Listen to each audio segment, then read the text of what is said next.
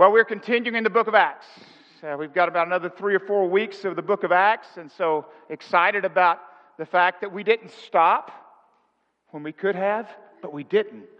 And we kept going. I hope you're as excited about that as we are, and as a staff, as we've been able to preach it. And I just appreciate the Lord has given us such a teaching team here and continues to use that, and people continue and to be able to watch many of our staff members to grow in their faith and grow in their walk and grow in their calling. And it's just awesome to get to be a part of that. And so,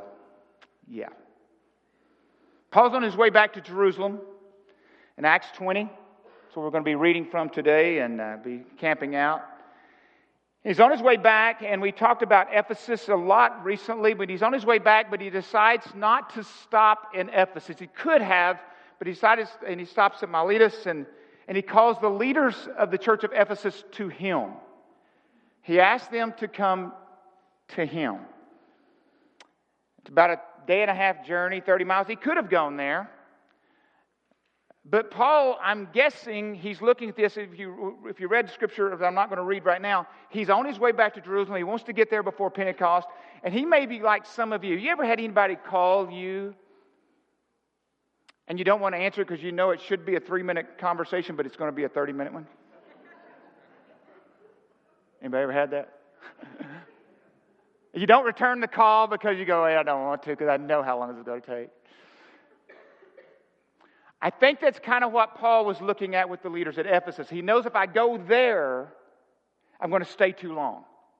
If I go there, it's not going to be easy to depart. They're passionate. I've poured into those guys and gals. There's an unbelievable work going on there. So he kind of goes, okay, I am trying to get to Jerusalem by Pentecost. So that's what he's trying to do. So we're going to read from Acts chapter 20, and we're going to go 17. There's a lot of verses, 17 through 37 today, and hopefully this will be of some help to you today.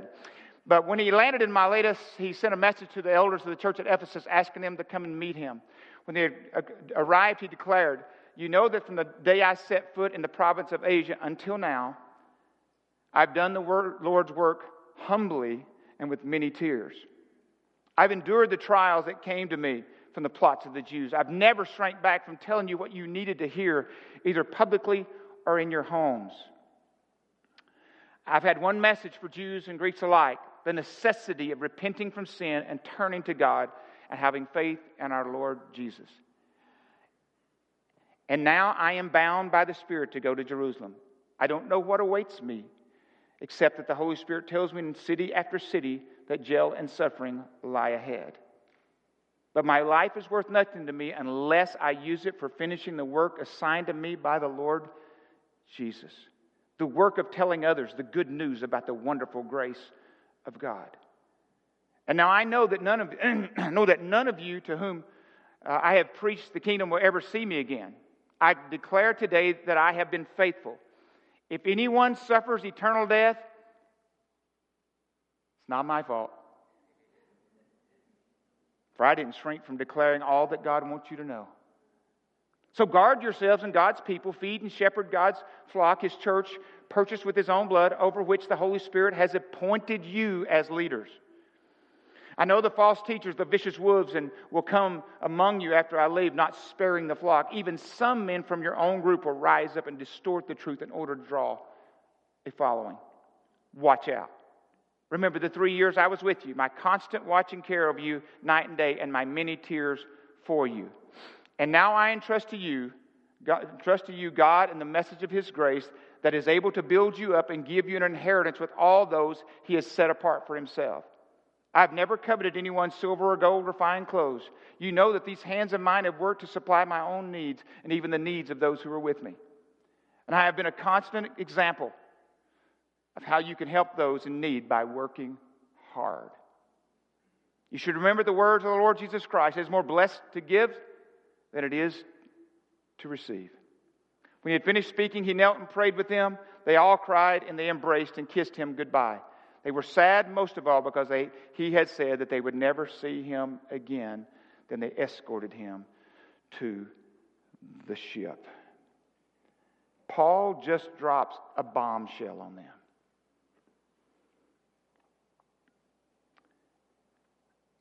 And Not that Paul was sick and dying of cancer and it's the last time. It's nothing like that. Paul's going, I'm not going to see you again. And for those guys and gals, it had to be devastating. He reminds them of the race I've run with you. He reminds them that I've sweat with you, I've laughed with you, I've cried with you, I've dreamed with you, I've done all those things. I have built those relationships with you. But it's coming a time where I'm no longer going to be here. Because for this portion of the race, I am finished. And it's kind of like, and I know it's not a baton, I don't have one here, but he's handing it off. He's going, I may have done the first leg. I may have done the first and second leg, but the third and fourth leg of this thing, it's on you. And he's handing off that baton. And obviously he's come there. One is to tell them goodbye. He loves them. He's you can see it in his writing. You can hear it here. But he's also saying, warning and giving instruction. And he's given encouragement that God, who began the good work in you, will be faithful to do what? To finish it. But you got to be heads up, be self-controlled and alert. You have to be that. But what he was also saying was, this is no longer my responsibility.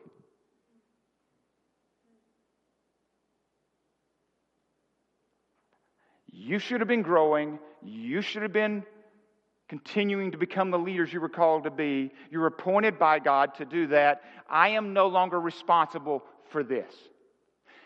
But I would say this. The caveat to that, though, would also say, it's kind of like saying to one of your last child leaves home and go, I'm done. Well, you know it's not done. Yeah, no, it's not done. Right? Okay, yeah, I've got some amens all around over here. You know it's not done. But you understand, I have done the best I can to get you to here. But you have to figure this out, and hopefully you were growing along the way that I can hand you off to this situation.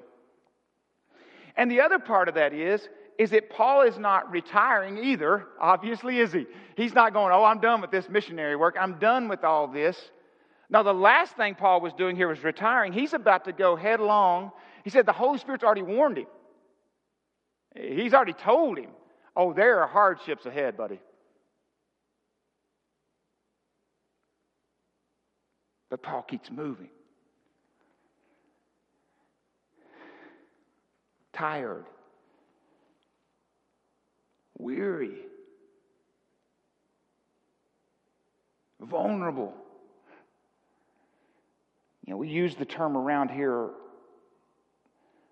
a walk in front, or vulnerable from the strong.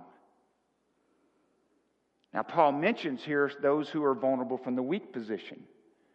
And vulnerable from a weak position is you have no choice. You're just in that moment. You miss one more paycheck, one more bad relationship, one more something, one more, you're vulnerable. And man, everything's going to come crashing in. You're vulnerable. But what Paul says, I love in verse 36, just jump to there. He says, work hard for those who are vulnerable. You work hard for those who are in weak positions. Let me implore you. I've set the example for that. He's collecting offerings to take back to Jerusalem. He is working hard. But Paul is not that person. Paul is vulnerable from the strong. Now, vulnerable from the strong is this. We use a phrase around here called a walk in front.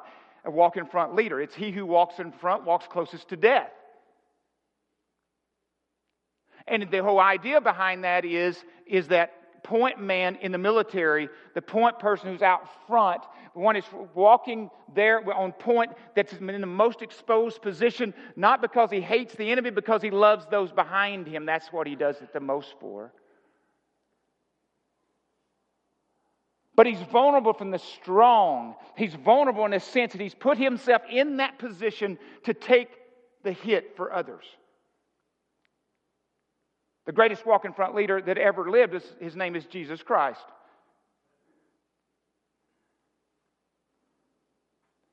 But the Apostle Paul was one of those two. He intentionally put himself in vulnerable positions for the good of others.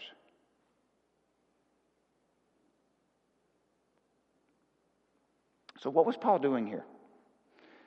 Well, a little bit, Paul kind of goes back in his journey here, and he again tells them a little bit about the race he had run to this point. I read this and I kind of laugh at times because he's talking about how humble he is and things like that, which we say today, if you do that, then you're not very humble, but I would not say that about the Apostle Paul. Okay, he's very clear. This is what I've done. My life has reflected what I'm about to tell you, and you know it. But a couple of things he reminds them of.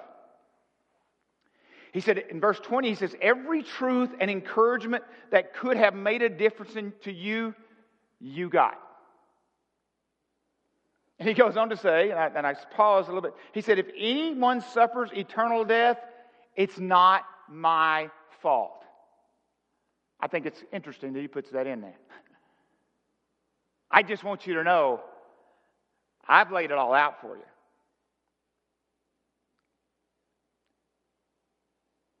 See, Paul preached that which brought them divine light.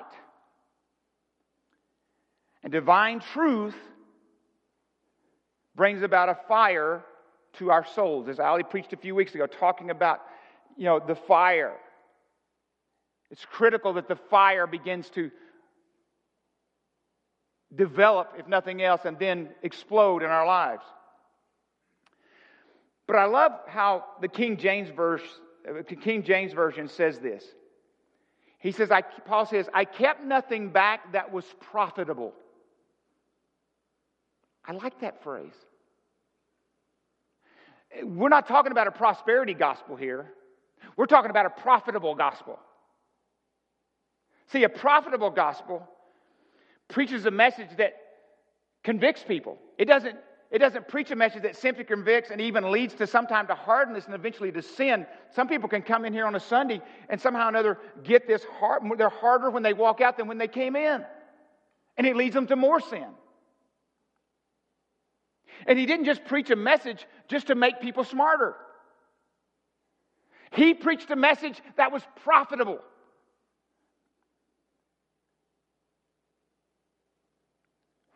What did he say, though? And this is something that I think is tricky in our culture today. He says, I've had one message for Jews and Greeks alike. The necessity of repenting from sin and turning to God and having faith in our Lord Jesus Christ. That is not very complicated. That is not complicated. Urging Jews and Greeks alike to have a radical life change before God, a repentant life change, and an equally radical trust. Paul's saying, I preached everything, everywhere, to everyone. And I preached the message with its intent to bring radical change. That's what I did. As we have walked through the book of Acts over these last 4, almost 5 months, working on 5 months,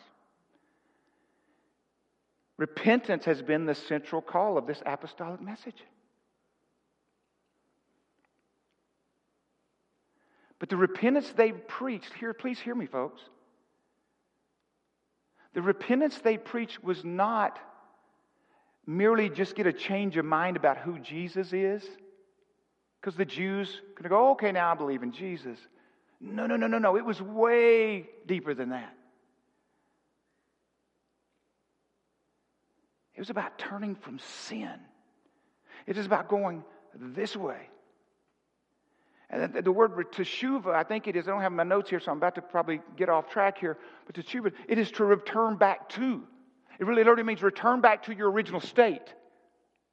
In other words, repentance is more than, I'm sorry, I don't want to do it anymore. It literally is a transformation of taking you back to what you were originally designed to be. That's a big deal. That's a really, really big deal. It's more than just saying I'm sorry. It's more than just saying I got caught. It's more than just saying I feel guilty. It is about God transforming you back to what you were originally designed to be. That is a big deal.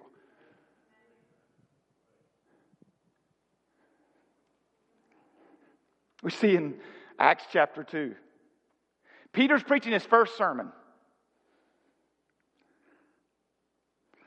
What I love about what Peter and Paul and these guys, they didn't spend a lot of time telling people how great they are. You're okay, I'm okay, hey, we're just all okay. Yeah, if you're reading that into Peter, that is not what they did.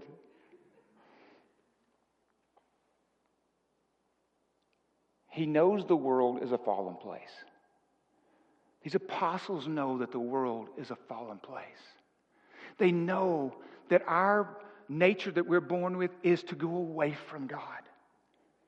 But He calls us to this radical transformation. I put this note in here, and I don't know if it makes for some of you today. If you're living the way most people around you are living, you're probably on the wrong track.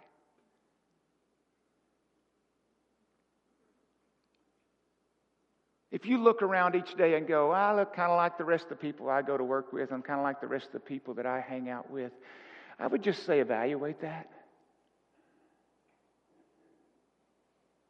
Because there's many in our day that would argue that repentance has no place in salvation. All a person needs to do is just believe in Jesus.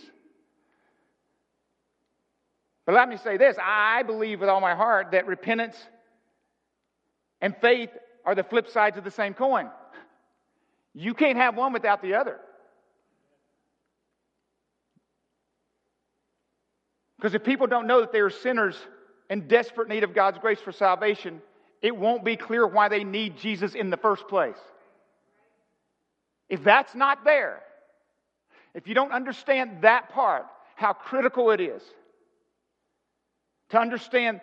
Someone would just like to say in our culture today, well, people are sick, people have got this or that. And I agree, there are times and moments where that may be the case. But if we define everything just as a sickness, why do we need a Savior?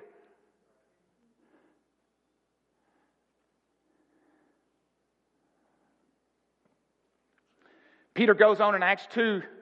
I should have it up on the screen, but I don't. Sorry about that. But it says, when the people heard this in his preaching, they were cut to the heart and said to Peter and the other apostles, brothers, what shall we do? What a great question after you've heard it. What should I do with this?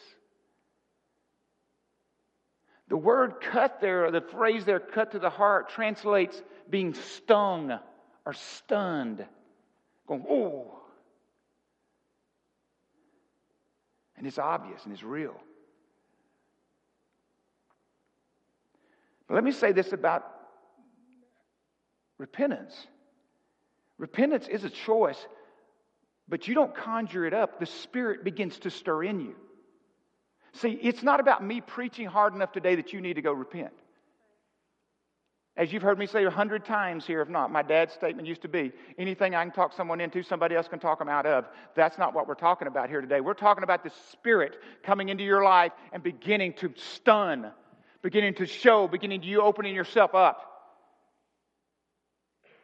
Because the reality is, as I said earlier, our stubborn nature, our rebellious nature is bent away from this happening.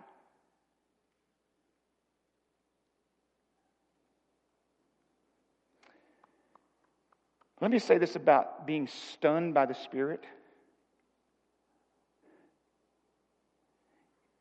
It's for it to be profitable in your life. Oh, I don't want conviction because, man, it makes me feel, Oh, that's called condemnation. Most of you focus on what you did. Conviction shows you a pathway out. See, some of you don't like being stunned because it makes you feel shameful. I get that. But guilt begins to put us on the path to conviction, which conviction leads us to repentance and salvation. Or you may already have salvation, but it leads you to repentance. I love what Paul says in Romans 2. And it helps us when we begin to understand that it's God's goodness. It's His Spirit and the goodness of God that stuns us. Romans 2:4, Paul says, or do you despise the riches of His goodness, forbearance, and long-suffering, not knowing that the goodness of God leads you to repentance? It's the goodness of God that leads us there. It's beginning to see the awness. Yesterday, Joel talking about that idea of the wonder of God, the awe of God. It leads us to a place. And one of those is repentance many times. And I believe with all my heart that repentance prepares the soul to be ignitable. That's where the fire begins to burn. It's where the fire begins to grow, when we begin to put those things before God. Paul had dealt with that in his own life. And now he's on a mission that most of us would shy away from in a heartbeat. And he goes on to say, Paul does in verse 22, he says, I am bound by the Spirit to go to Jerusalem. I don't know what awaits me, except that the Holy Spirit tells me in every city after city that jail and suffering lie ahead. But he goes on to say, he says, my life is worth nothing to me unless I use it for finishing the work assigned to me by the Lord Jesus, the work of telling others the good news. So you would look at this and go, well, Paul's kind of, telling them, repent, turn to... No, Paul's saying, this is good news. This is really good news, guys. And Jesus gave me this of the work of telling others the good news. I think it's Luke 17. Jesus is the one that's saying, he says, after I'm crucified and raised from the dead, it will be preached repentance. That's what Paul and all these guys are preaching this because they know it's the pathway to awesome things. It's good news. But Paul says, I am bound.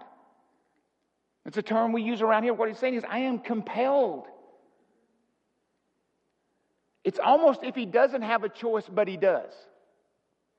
He could choose to rebel against what God's saying. He said, but Christ's love in me, and my understanding of Christ's love for me and Christ's love in me compels me to live this out. I almost don't have a choice in it because it's so deep within my bones. I don't know about you, and we're trying to do this and helping people, and it may or may not everybody needs this. Paul didn't need it, obviously. Through Uncommon, one of the things we're trying to do is to help people get clarity on what God is burning in them, on what God has assigned to them, like Paul is saying here. Because I'm going to tell you, I think one of the most inspiring things in the world is a person who has clarity and commitment to their godly passion. One of the most inspiring things is to be around people who have a real clarity on that. It moves people. What I love is, Paul considered himself to be expendable. He must have already had this in his mind, Romans 12:3, don't think of yourself more highly than you ought. That's a great thing to put over your speedometer or in the morning, every day to read. And don't think of yourself more highly than you ought. But see, Paul was not reckless here.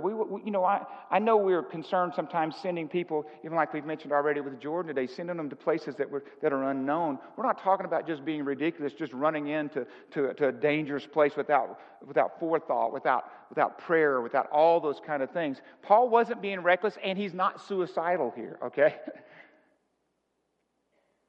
He cared about his life, but he cared more about the mission he was called to.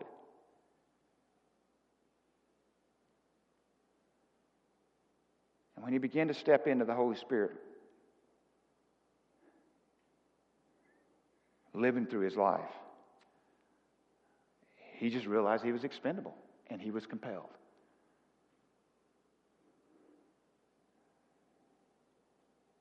One of the biggest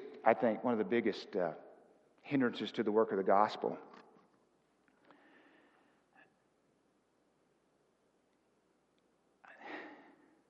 is the fact that we count our reputation, our lives way too dear to ourselves.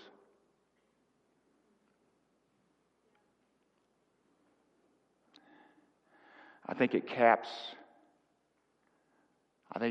the good news when we hold that way more dear And again, you've got to let the Spirit lead you in all things. I'm not asking, when you hear what I'm saying, you're more concerned about that than you are Christ working through you for the mission He's called you to.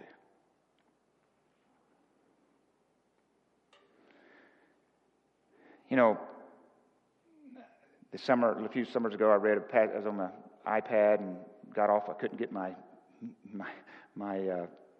Bible to click over to. So as I was in Philippians, I got stuck in King James, which is terrible, But I could not get out of it. I was trying to, and I don't mean that at all. But I was kind of stuck there. And we've all heard this before, but I've shared it with you before too, a little bit. But Paul is talking about, in Philippians 1, 21 through 23, says, 2 things, each of which I desire, I earnestly long to be with Christ. And I desire to remain to be useful to the world, to be pressed on or constrained. In other words, he's saying, I both of them I want. But this phrase in the New King James says this. He says, for I'm in a strait betwixt two.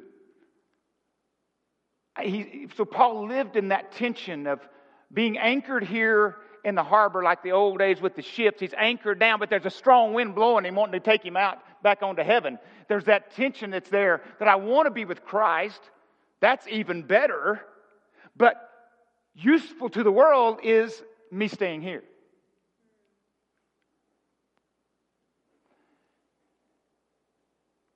So Paul wasn't suicidal, folks. He wasn't reckless. He was just listening to the Spirit.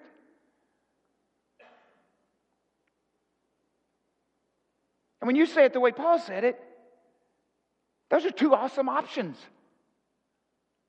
If I die, I go to heaven to be with Christ.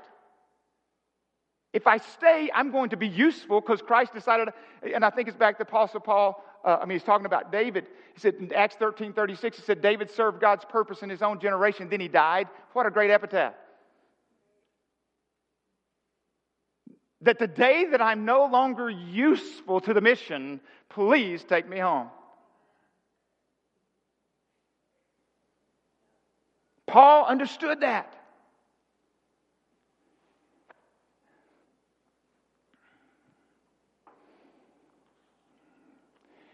And you'll see in his writings all along the way about the race he was running.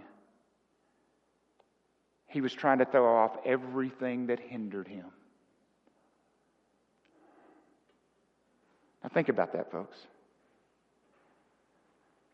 One of the ways Paul applied this was he began to throw off those things that weighed him down. Now, we could walk through a lot of things today to say that's a possibility. I started to use my illustration of wearing all kinds of weights and throwing them off, but I forgot about it, so I didn't do it. No. But it would have been good if I'd have been here.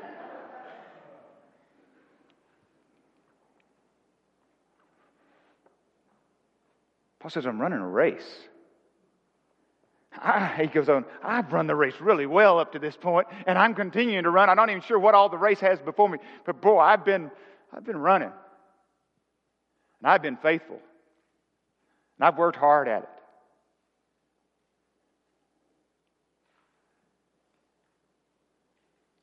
But those things that weighed him down, he said, I cannot let them stay on me. They're hindering not just me, they're hindering the kingdom advancing. Repentance may be for some of you. That's the weight you're not willing to drop. You're not willing to walk through that. You're just not willing to. Oh, you've been stung.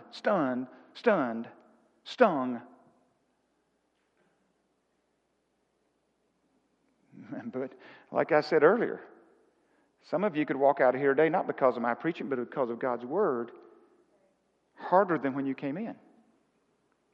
Because you've been stunned, and you go, no, I'm not going there. I'm just not going to.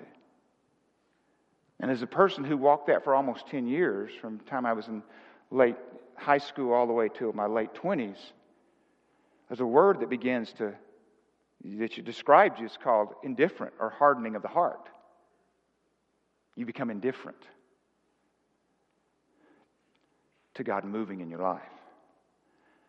And when you quit sensing the stung or the stinging that's a scary place to live, in my opinion, for you and for me. It closes out, verse 36 through 38. When Paul had finished speaking, he knelt down with all of them and prayed. All of them wept as they embraced him and kissed him.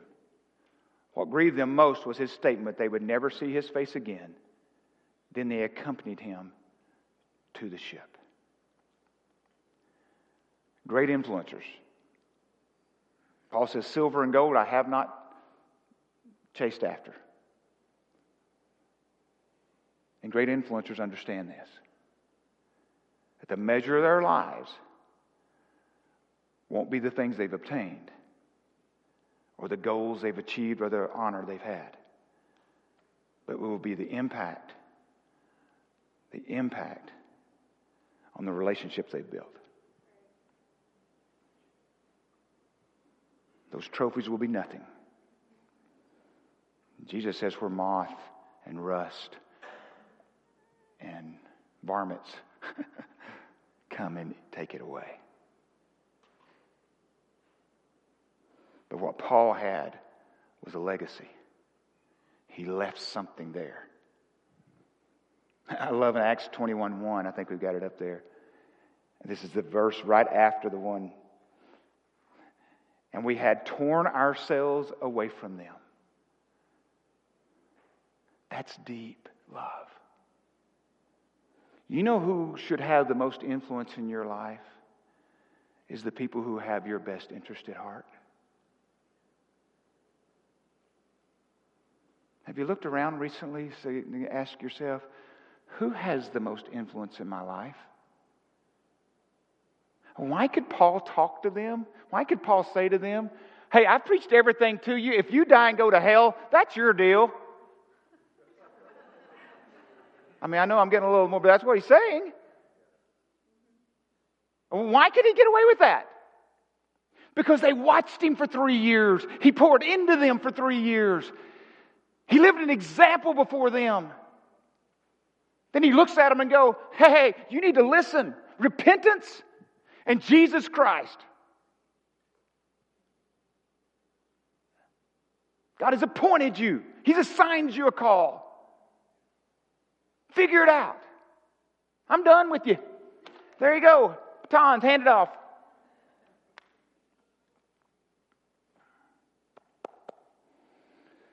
That's Josiah and him to come back up. I remember the last time and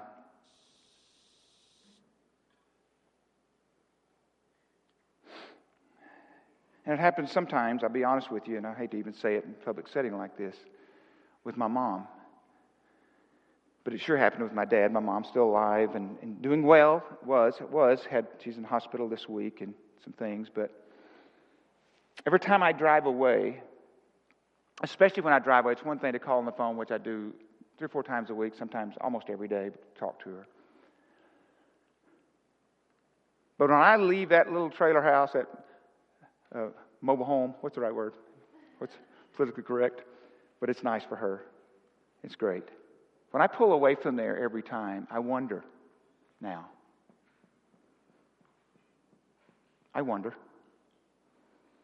When I leave that little town in Wicks, Arkansas, and when I get on a plane, I wonder every time, will this be the last time that I see her face to face? Well, Paul wrote some letters, so we know he's still, but face to face. I remember leaving my dad on December 2nd, 2010, driving away from that same little house, honking my horn 3 times like I'd done for a few decades. This is what we did. Knowing that he could no longer talk. That was probably my last time. As I was trying to get back there so it wouldn't be the last time, on December 9th, a week later, at Sky Harbor Airport at the security line, I get that phone call that he had just passed.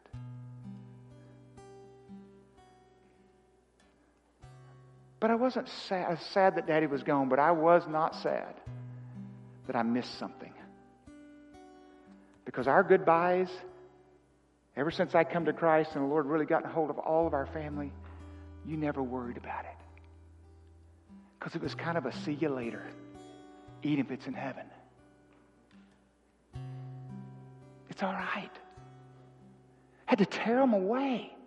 The word says we had to tear ourselves up. That's how much love was there. I want to be the kind of person, I want to be the kind of man, I want to be the kind of leader and the kind of dad when it is time.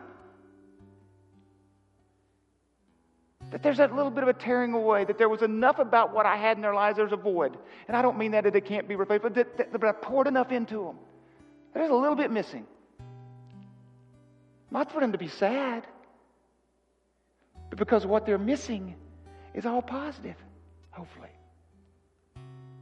But it starts like Paul did, and I'm not saying I'm there, but Paul, it is repent, for the kingdom of heaven is at hand. That's Jesus' first sermon. Paul, repent. Peter, repent. Here's the answer to start. But man, it's the goodness of God that brings us here. It's the goodness of God.